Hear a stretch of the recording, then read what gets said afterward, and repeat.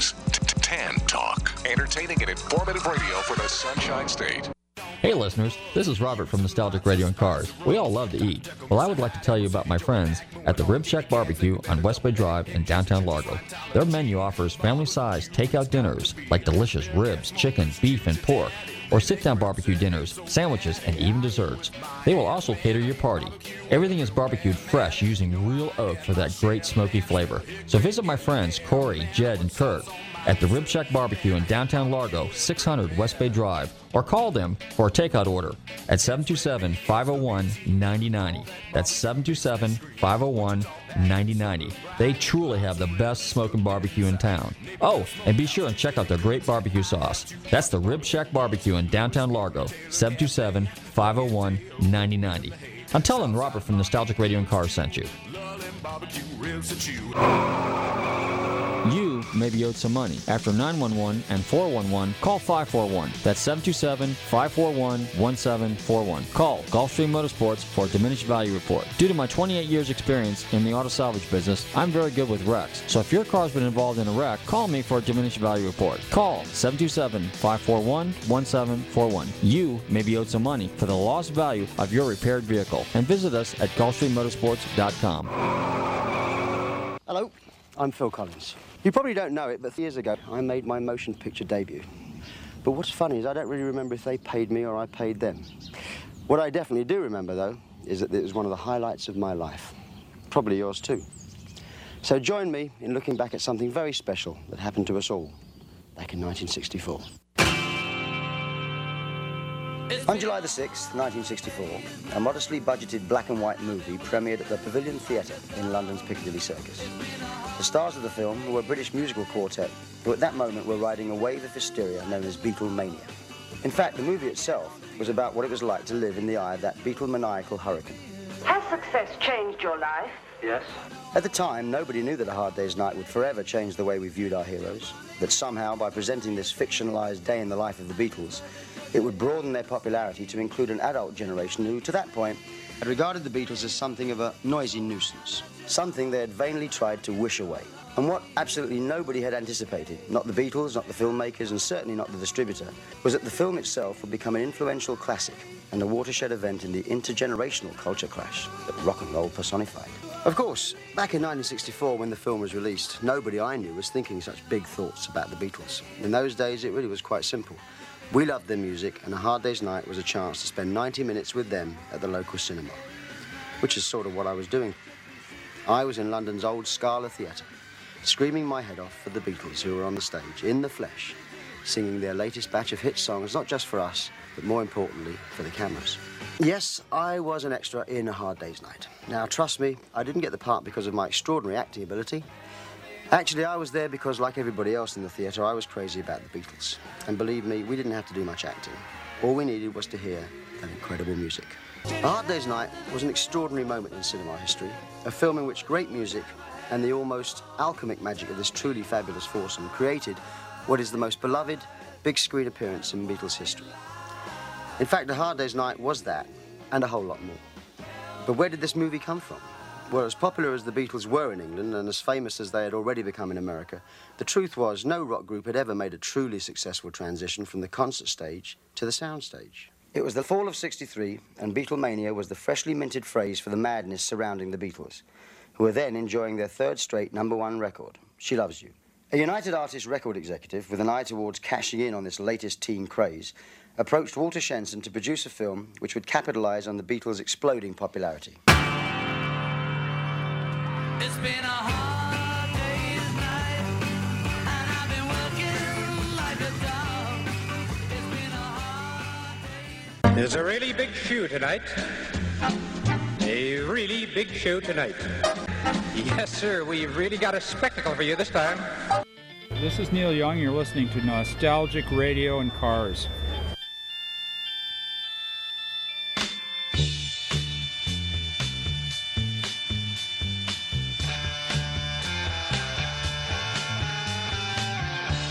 Okay, listeners, welcome. You're tuned into Nostalgic Radio and Cars, and I'm your show host, Robert. Run your computers and Google TanTalk1340.com, and you can see us live here in the studio in downtown Clearwater.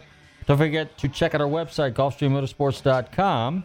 where you can find out all about us. And don't forget, if you missed any of our past shows, 330 some odd shows over the last 7.5 years, go to our archive page, Nostalgic Radio and Cars, and you can tune in. Anyway, good evening, Bobby. How are you? I'm doing pretty good. So why don't you go ahead and do the social media honors for us, please? Sure. Facebook, Twitter, YouTube, Periscope, LinkedIn, at Nostalgic Radio and Cars, at NRC On Air, and Instagram at Gulfstream Motorsports. And now I do believe it's time for the FLA Carshows.com report. Report, yeah. Well, you know what? There's a lot of local car shows going on, and particularly since we're in Florida, and the weather seems to be hot and balmy. Well, you know what? We forgot that cliff, right, Bobby? That's getting to be a regular around here. Anyway, and so there's not a lot of really cool big car shows, but there's a lot of local ones going on. So if you want to find out where all the car shows are, definitely check out the website, FloridaCarshows.com or FLACarshows.com. Weather out there today is hot and crappy, with continued hot and crappy in the afternoon. Tomorrow, a chance of continued crappy with a pissy weather front coming down from the north. If you'd like to sponsor that weather report. Yeah. You know what? I mean, every time. I mean, it defines Florida. It really does. You know, in the summertime. Well, in summer. Yeah. You know, when I moved here in the 70s, early 70s, it was like you could set your clock by the weather. Every afternoon between 1 and 1:20, we would get a 20-minute shower. And it was kind of interesting because my parents had a motel on Clearwater Beach. So what we would do is we would sit there, and when the rain would come down, everybody in the beach parking lot, we were right across the street from the main drag, right across from the public beach. So everybody at the beach would fly to their cars, get in their cars, back up, scramble around, sometimes bump each other, and then they'd be all lined up to pull out of the parking lot.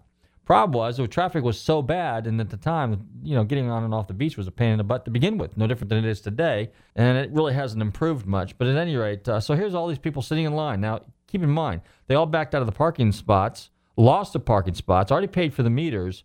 Now they're sitting there for 25, 30 minutes, and all of a sudden, the rain stops, the sun starts to come out, and guess what they do? Well, I guess we have to turn around, go back, and find a place to hang out on the beach again, because it's nice now. Although the sand is wet and moist, it's still a nice day.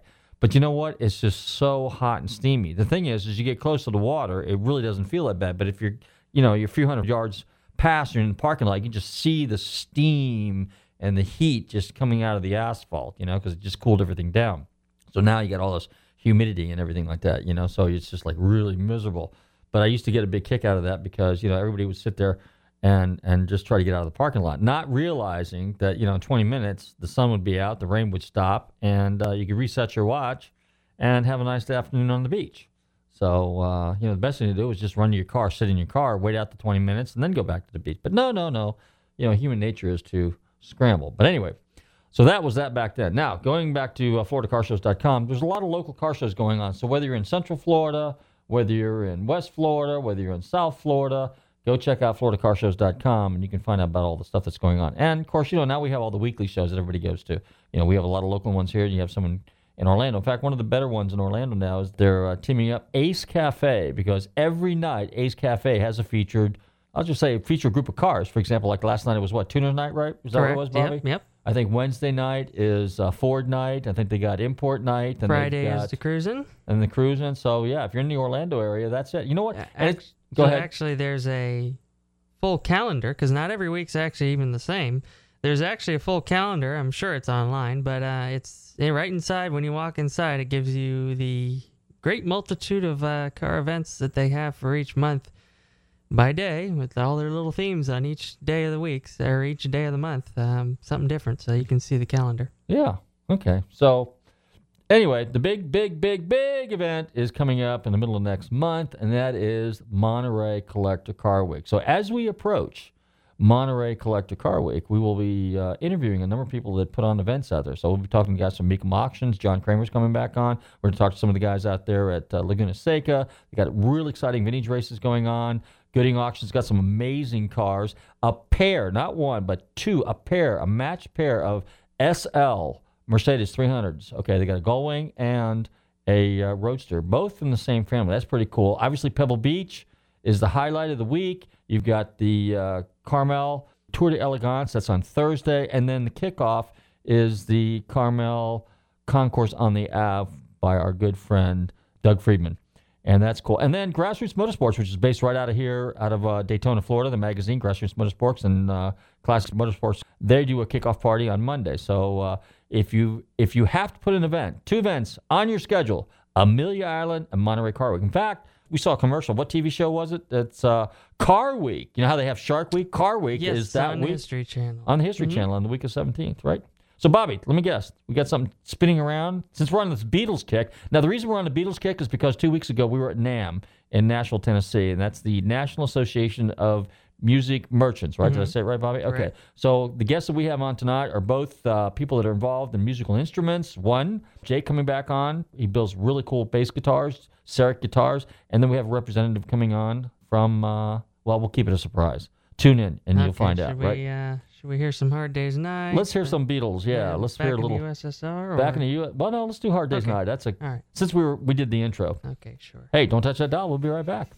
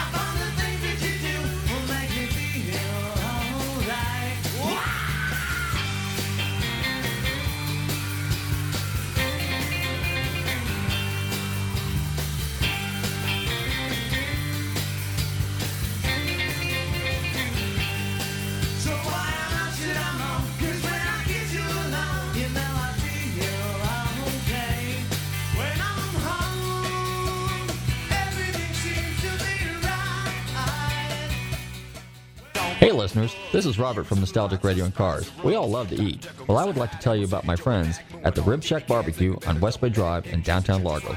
Their menu offers family-sized takeout dinners like delicious ribs, chicken, beef, and pork, or sit-down barbecue dinners, sandwiches, and even desserts. They will also cater your party.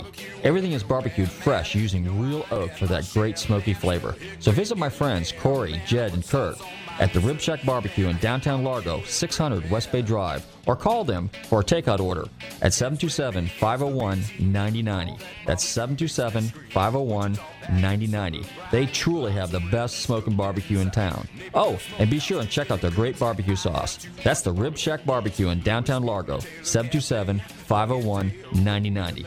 I'm telling Robert from Nostalgic Radio and Cars sent you. Hi, this is Tim Del Toro. And I'm Lou Angel Wolf, and we are the Grease Gurus. Our show is broadcast every Saturday morning live at WTAN 10 Talk Radio 1340. That's 10 o'clock every Saturday morning for an automotive forum that is flavored with humor and insight. We encourage you to call in and be part of the Grease Gurus show. We'd love to have you, and we will certainly help you find your inner grease. This show is sponsored by Tim's Performance Service Center in beautiful Tarpon Springs at 906 Verona Place, and you can reach us personally at 727-543-1601. Aha. You may be owed some money. After 911 and 411, call 541. That's 727-541-1741. Call Gulfstream Motorsports for a diminished value report. Due to my 28 years experience in the auto salvage business, I'm very good with wrecks. So if your car's been involved in a wreck, call me for a diminished value report. Call 727-541-1741. You may be owed some money for the lost value of your repaired vehicle. And visit us at GulfstreamMotorsports.com. Hi, I'm Bruce Cohn, and I'm the manager of the Doobie Brothers. And when I'm in town, I listen to Nostalgic Radio and Cars. Okay, we're back, and it's time to introduce our first guest for the afternoon or the evening. And I'm delighted to welcome back to Nostalgic Radio and Cars our special guest, Jake Serek of Serek Bases, founder of Serek Bases. Jake, how you doing? Welcome back to Nostalgic Radio and Cars. Yeah. Thanks for having me back, Robert. So tell us, we were delighted to meet you at NAMM. That was a great experience for us. How was it for you? It was great. I mean, you were there. The room was full of energy the whole weekend. It was a great experience. Like all my expectations were met. What was really cool to me was how kind of friendly and collaborative the atmosphere was. There's a lot of competition in the room. You know, there's a lot of people doing the same thing and competing for business opportunities and everything. But at the end of the day, everybody that I met was very friendly, had really great feedback for me, and it just seemed like everyone kind of wanted to help each other out. So it was really, really cool. The layout that you had, okay, you were over there like against the back section, but that's where a lot of boutique guitars were. What'd you think of that? Did you like the way NAMM kind of laid that out for you? Yeah, I think it's nice that they kind of lay everything out in quadrants with kind of like similar industries. You know, it's nice to be by pedals and other guitars and stuff like that, so that you're not just getting guys who are there for drums or microphones or things, you know, kind of wandering through your area. It kind of funnels everybody that's relevant to your area, you know.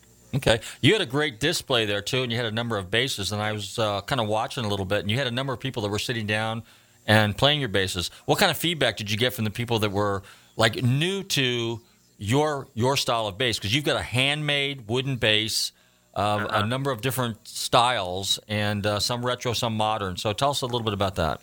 Yeah, I think people were especially interested in trying out my short and medium scale instruments. That's a little less common, and I think people are always really curious to kind of pick one up and see how it feels. You know, it's a little bit hard for people to hear. I had an amp and everything, and I had a seat right next to it so people could kind of get their ear right down next to the speaker.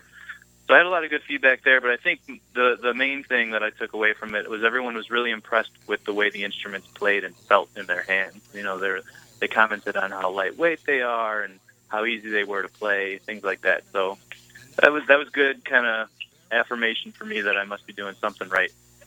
Well, you mentioned short scale versus long scale, too, and for our listeners, most basses are long scale, basically long necks, okay? And what Jake builds, and what seems to be kind of the trend now, is short scale basses. Now, tell us a little bit about why there's such a resurgence and why there's such an interest in short scale basses. Yeah, there's a couple reasons. For one, they have their own tone because of the shorter scale. It's a 30.5-inch versus a 34-inch, which is what the full scale bass is. So because of the shorter scale, there's a different tension on the strings, and therefore they kind of respond differently in the frequency spectrum. The low end is a little bit looser and wider. You can get kind of like a vintage tubby sound out of them. And then from just like a player ergonomic perspective, they're a lot easier to play. They're usually lighter weight. So a lot of guys with smaller hands or older guys who don't want to carry around a 12 or 13 pound instrument would gravitate towards short scales too, just for the ease of reaching the lower frets and having it hanging on their shoulder all night. Those are the main reasons, you know. Okay. And another question I have is, okay, most players would probably be familiar with a Fender P bass or a Fender Jazz bass. Now, do you make a jazz bass version and a standard bass? And if so, what are the differences so our listeners can kind of get an idea what the differences are? Well, so a P bass has one single pickup right in the middle, and a jazz bass has two pickups. So you get a little bit of a different, tonal variety out of it. I don't make anything that is specifically modeled after those two basses. I try and stay away from that aesthetic just because there are so many people out there copying those types of instruments. But it's all the same. I do have basses with a single pickup right in the middle and basses with two pickups, so you can still kind of get that tonal variety. But the people who are interested in my basses are kind of trying to get away from just having another Fender copy. You know, they have different influences like Rickenbacker or Guild or Gibson. Older basses from the 60s and 70s that are still, popular, but maybe didn't get as much attention as Fenders have historically. Okay. And did you get a chance to walk around a little bit at all? Yeah, I did. Yeah, it was really cool. I mean, I definitely got a chance to see everybody that I wanted to, and it was nice because I've been in touch with a lot of these people via email or telephone, so it was really nice to finally put faces to names and just kind of build the relationship with these people. I think it brings everybody a little bit closer, and it just makes doing business with all these different folks that much more enjoyable. Okay. Now, another question I got, and this is what I'm real curious about. While you were there and as you had a chance to look around and compare, did you get any ideas to kind of improve your guitar or come up with some new styles or anything like that? I mean, were there some positive influences you go, hey, I think I can, this is interesting. I think I'm going to move in this direction too and experiment. I think not so much from walking around and seeing what other people are doing again, because I'm just trying to do my own thing. So in a way, I'm kind of off in my own world in that regard. Mm-hmm. But from getting player feedback, just from the feedback of people who sat down and actually played the instrument and went, this is what I like about it, or this reminds me of this or that. Or a lot of people say, oh, could you do a different scale version of this model, et cetera. So I get a lot of direct feedback from the people interested in my instruments, and that is what I like to take influence of. Okay. Yeah. Now, can you explain, like, is there a certain way that people hold and play a bass guitar? I mean, generally people play a bass guitar with their fingers. They don't use a pick. And so is there a style, is there something you can explain on the air? Let's say different styles, different positions that you hold a bass, and to kind of give people an idea of what it would be like, Well, I think pick's actually very popular with bass too. You'd be surprised. I mean, there are kind of the, I guess, purists out there who would say that a bass should only be played with fingers. But I think, all in all, it's not too much different from guitar because you can still play it with a pick. What's nice about using fingers is that you can kind of pluck the strings at different positions on the bass, which will affect the tone. So say you have a single pickup bass and the pickup is right kind of in the middle of the body. You can pluck right over the pickup, or you can move your hand back closer to the bridge, which will tighten up the tone. If you move your fingers up towards the end of the fingerboard, you'll get a kind of a deeper, tubbier tone out of it. So that's kind of something that's a little bit unique to bass. You can kind of control the tone a little bit more with your fingers on your right hand. Okay. In the old days, flat wound strings were kind of popular, and then everybody went to the regular coil type. So is that a player's preference right there? And do you use either flat rounds or the round coil type, or am I using the right terminology? Yeah, I use both pretty equally. Again, like the flat wounds are still very popular for, depending on the type of music you're doing, they're great to get kind of a more muted tone with a little bit less sustain, but again, they have a different low-end response too. And flat wound strings are actually really popular specifically on short scale basses because flat wound strings tend to have a higher tension. Depending on the set you buy, they typically have higher tension than a round wound string, which is nice to kind of counteract the already naturally lower tension of a short scale string. It kind of brings it back up to a tighter feel. Interesting. Yeah. How about pickups? What type of pickups do you use in your guitars? I've got a variety right now. There are three main manufacturers I use. One is Guild. Guild makes a BS1 by Sonic pickup that I use quite a lot. My buddy Curtis Novak out in California winds some really great pickups.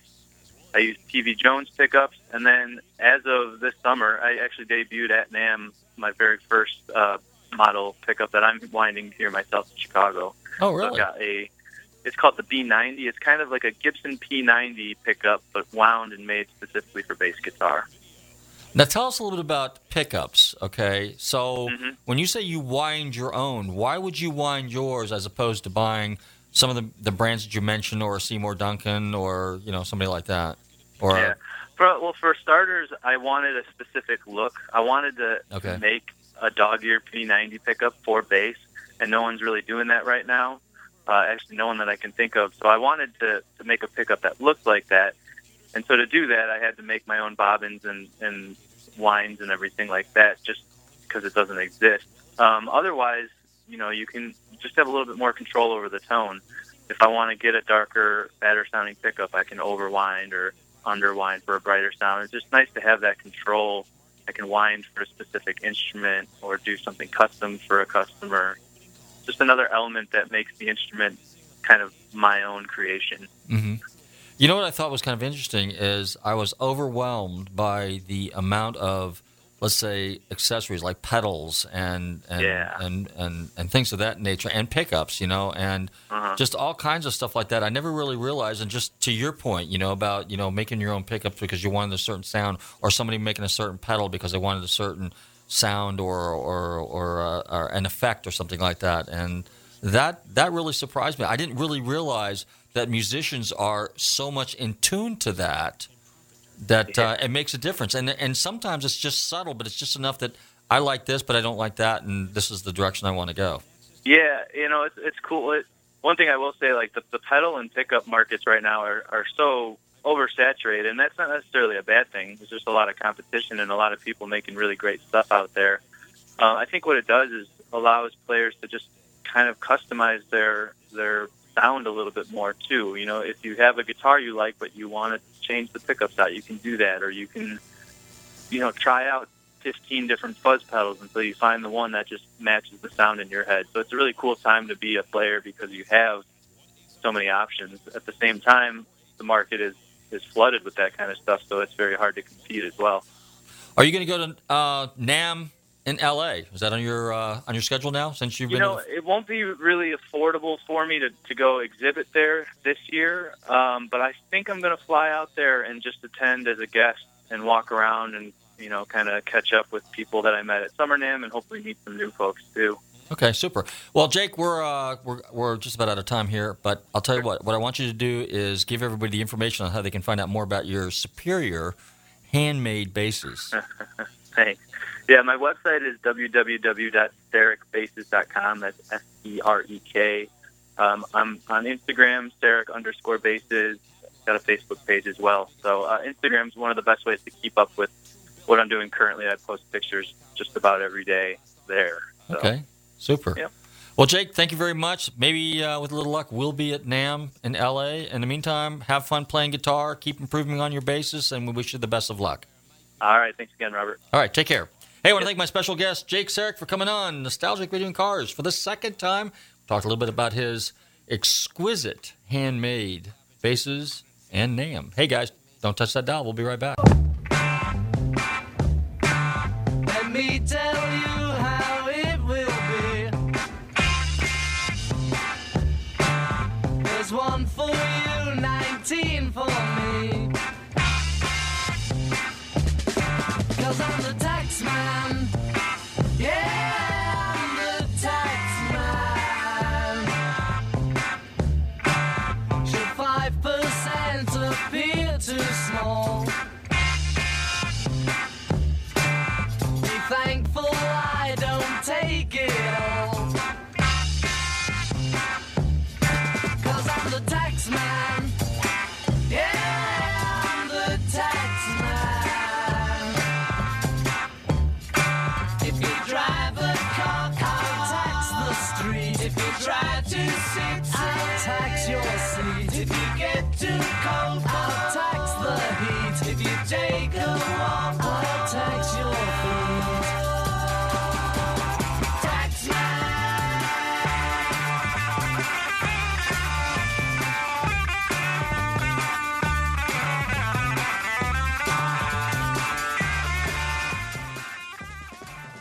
I had a vision when I was 12, and I saw a man on a flaming pie, and he said, "You're Beatles with an A," and we are. Just let me hear some of that rock and roll music. Any old way you choose it. It's got a backbeat, you can't lose it. Any old time you use it. Gotta be rock and roll music. If you want They are the most famous rock and roll band in history. love you, yeah, yeah, yeah.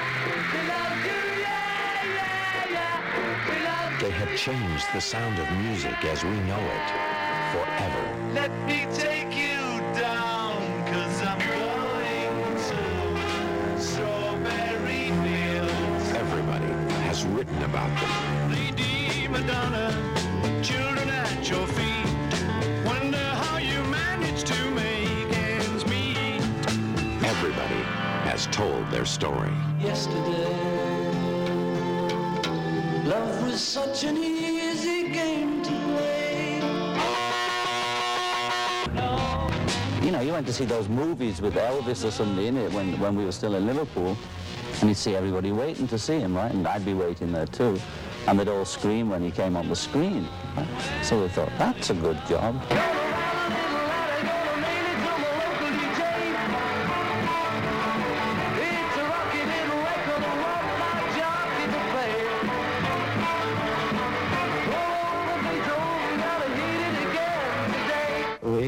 fun. I wanna be your lover, baby.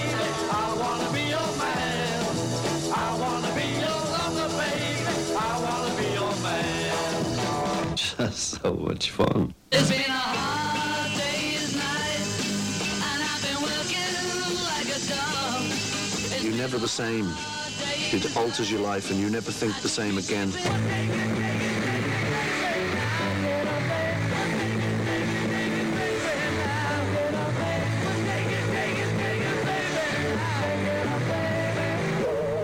We were the first working class singers that stayed working class and pronounced it.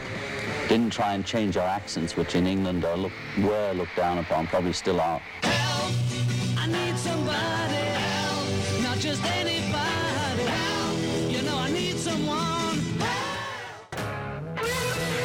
Hey now and have mercy, this is Billy F. Gibbons from ZZ Top, and you're listening to Nostalgic Radio and Cars. Okay, we're back, and yes, thanks, Mr. Billy Gibbons, ZZ Top. You are listening to Nostalgic Radio and Cars. Now, it's time to introduce our special guest for the evening. And since we've been on this Beatles thing here for the majority of the show, if you recall, Paul McCartney plays a violin-shaped bass guitar, which is made by a German company called Hofner. And it's one of the finest guitars around. And, as in most cases, things that come from Europe, particularly Germany, like Porsches, Mercedes, BMWs, are always state-of-the-art and always the best. Well, this evening I have a representative from Hofner Guitars, and he's a fellow musician. I'm delighted to welcome to the show this evening Rob Olsen. Rob, welcome to the show. Thank you very much. Appreciate that. So tell us a little bit about Rob Olsen, who Rob Olsen is, and then we'll get on to Hofner Guitars. By the way, my last name is Olsen, but my mother's last name is Heimerman, so I can speak for your German comment there, like I'm half German, so hopefully I can shed some quality light in there too with the German quality. Oh, absolutely. Yeah. Look at the lineage. Very good. Very good. That's right.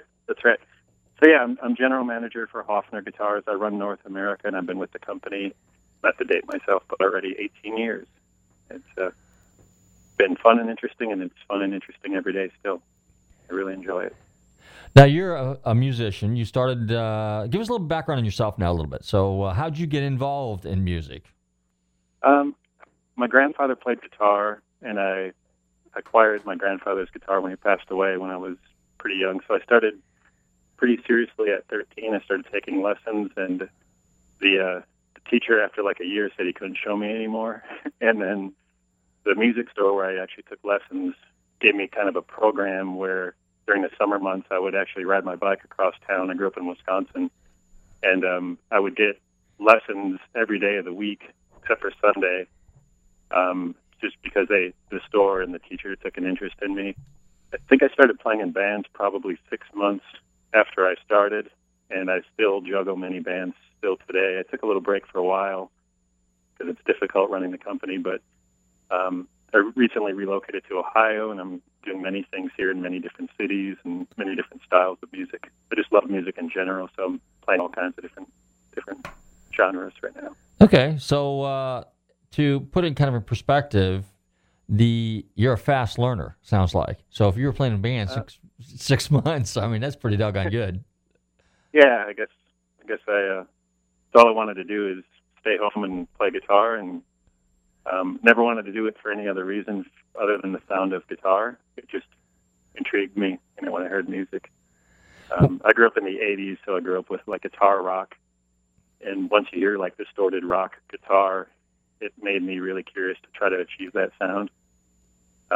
But as I get older now, I kind of reversed back, and obviously since I worked for Hofner, I became a big Beatle nut, as well as jazz and all kinds of stuff from Motown, everything. Pretty much every style of music, most styles. Any good music is good music, I guess, right? Yeah, that's it. It really does. It's just kind of, it's like, music's like a time machine. It takes everybody back, and just like you had mentioned, you played music out of the 80s, and that was the hair band era, and, heavy metal, and, new wave, and all kinds of funky stuff. And that was kind of cool because it was probably more of a variety of music, that you would listen to on the radio, probably more so than any other time. I mean, in the 60s and 70s, we had, your basic rock, and you had country, and then, ballads and stuff like that. But I think music, and you can concur with this if you will, or comment on it. But it seems to me that there was, with the term alternative, I think also came out of the late 80s, I think perhaps. But music became kind of diverse a little bit during the 80s and 90s, wouldn't you say?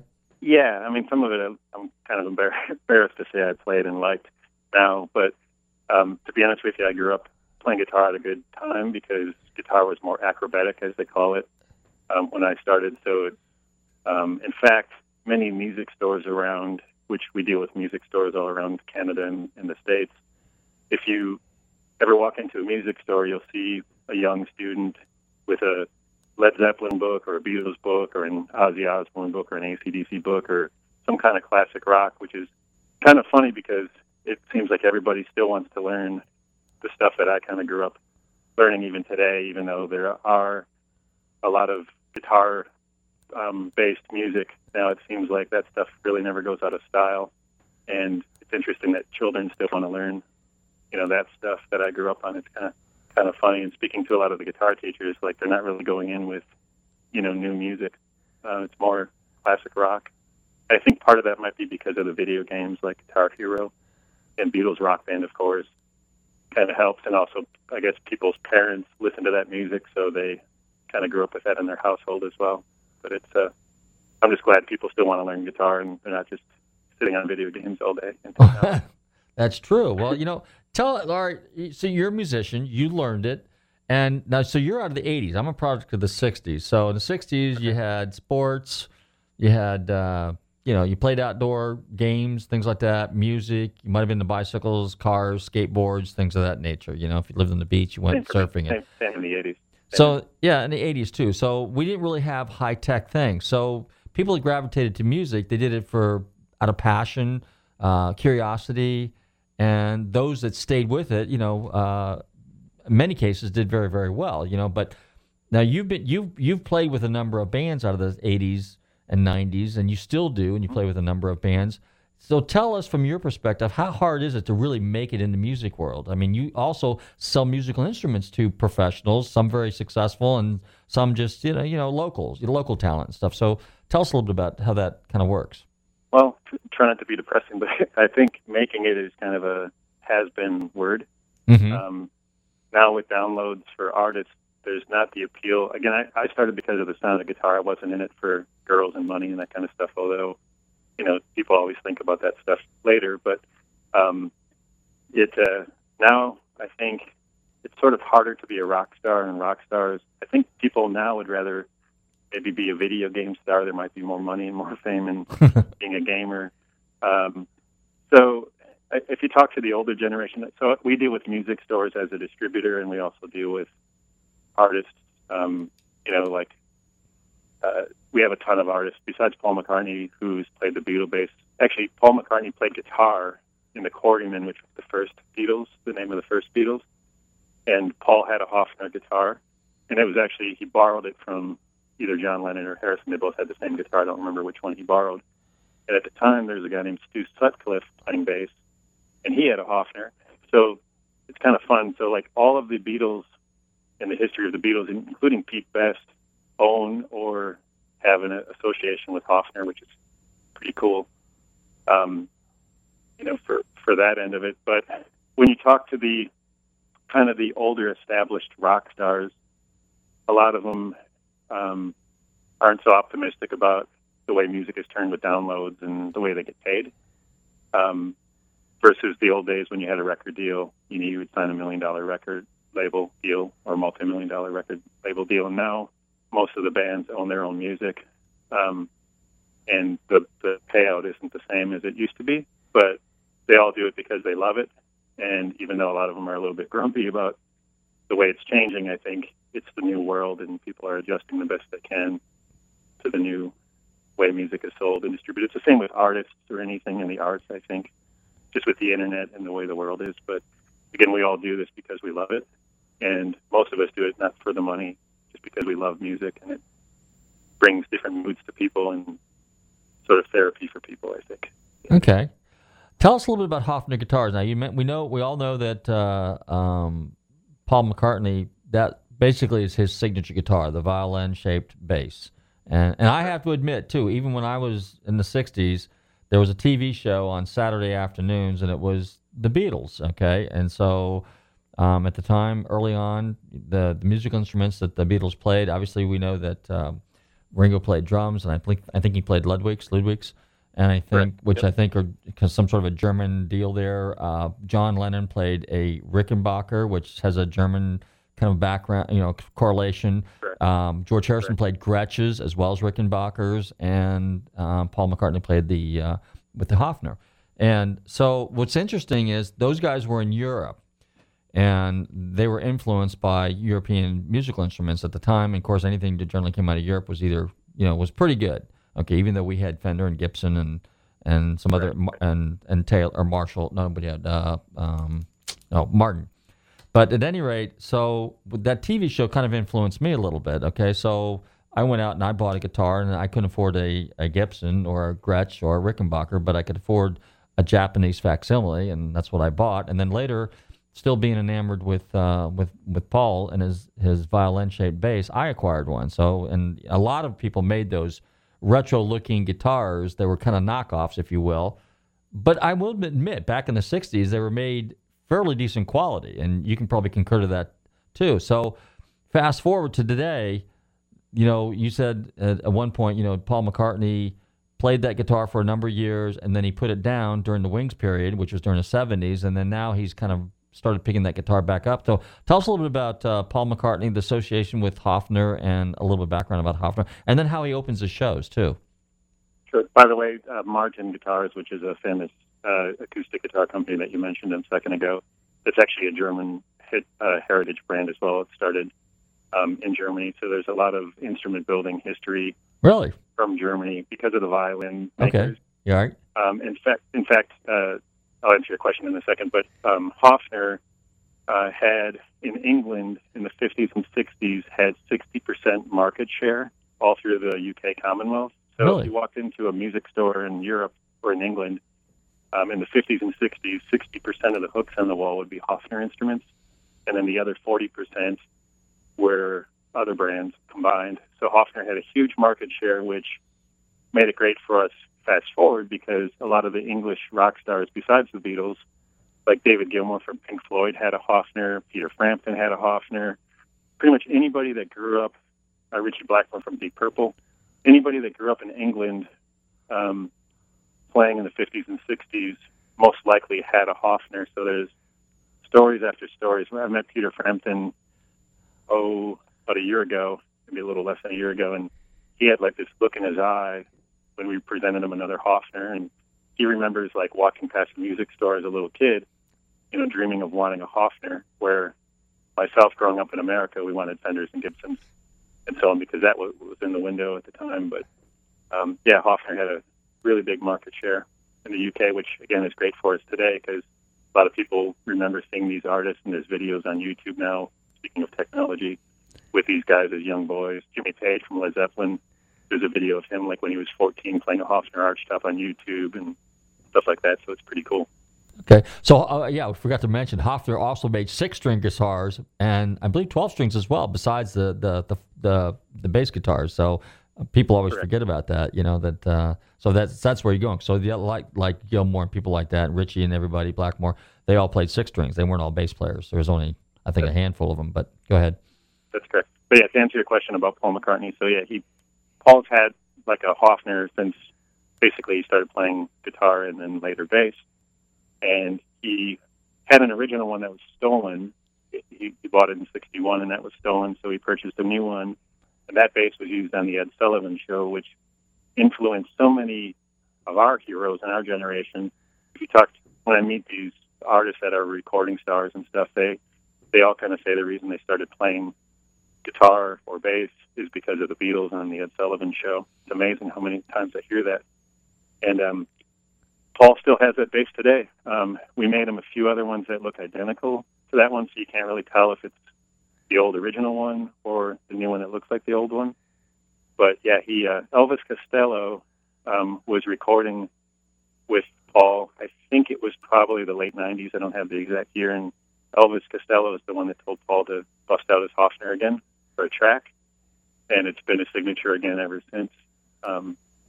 which is fantastic. And then when he opens the show, as you mentioned a second ago, when the lights are off and the crowd is waiting for Paul to come on, the big screens on the stage, basically the lights kind of shut off, and then there's an image of just our bass that comes up on the screens, and the crowd goes wild because they recognize Paul because of the shape of the violin is so iconic to Paul. And I think we're probably one of the only, if not the only, instruments that's recognized to one artist so much like Paul, just because he's so visible and has used it for so long. So people kind of nicknamed the violin bass the Beatle bass because of Paul McCartney. So it's pretty cool for us. Yeah, absolutely. Tell us about some of the shows that you guys attend. Now, we met at NAMM, which was the summer NAMM here in Nashville, Tennessee, which is the National Association of Music Instruments, and then of course they have the big one in LA. How much of an impact does NAMM have for you when you guys attend? Well, it's great because most of the music merchant shows, obviously retailers, like the Guitar Center, Sam Ash type stores, which you guys have done by there, and then little independent dealers. But it's also artists, and then the show also kind of turned into, friend of a friend that gets a badge from a buddy kind of a thing. But it's the largest public show. They have the one in California in January, and then they have the Nashville show, which is fairly small. And then they have now like a Shanghai show in China, which is huge, and then a Frankfurt show in Germany, of course, that's really big for different markets. We attend pretty much all of these shows. I pretty much manage North America, so I sometimes go to Frankfurt in China as well, but usually it's NAMM. I've been going to NAMM since 1988, I guess I started. I started working in music stores when I was 17. So I started going to NAMM quite a long time ago, and been to almost all of them. I missed a couple during some retail years, but it's a great place to see instruments, to see famous musicians. Like every year, Stevie Wonder is there with his crew, and every year there's all kinds of people like that you can see. And then they have performances on stages and a lot of demos from musicians, and then signing autographs. Stuff. You'll see Slash from Guns N' Roses pretty much every year, and Eddie Van Halen and those types of players signing autographs or doing a little demo with big crowds around them. So it's pretty fun. Interesting. Now, how strong is the music industry as far as, kids today getting interested in it? Because like when you go to a Sam Ash or you go to Guitar Center, it seems like there's tons and tons of guitars hanging on the hook, as you say. And so I'm just curious, and then a lot of the guitars look very similar. What inspires people to buy guitars? Is it uniqueness? Is it the passion to play?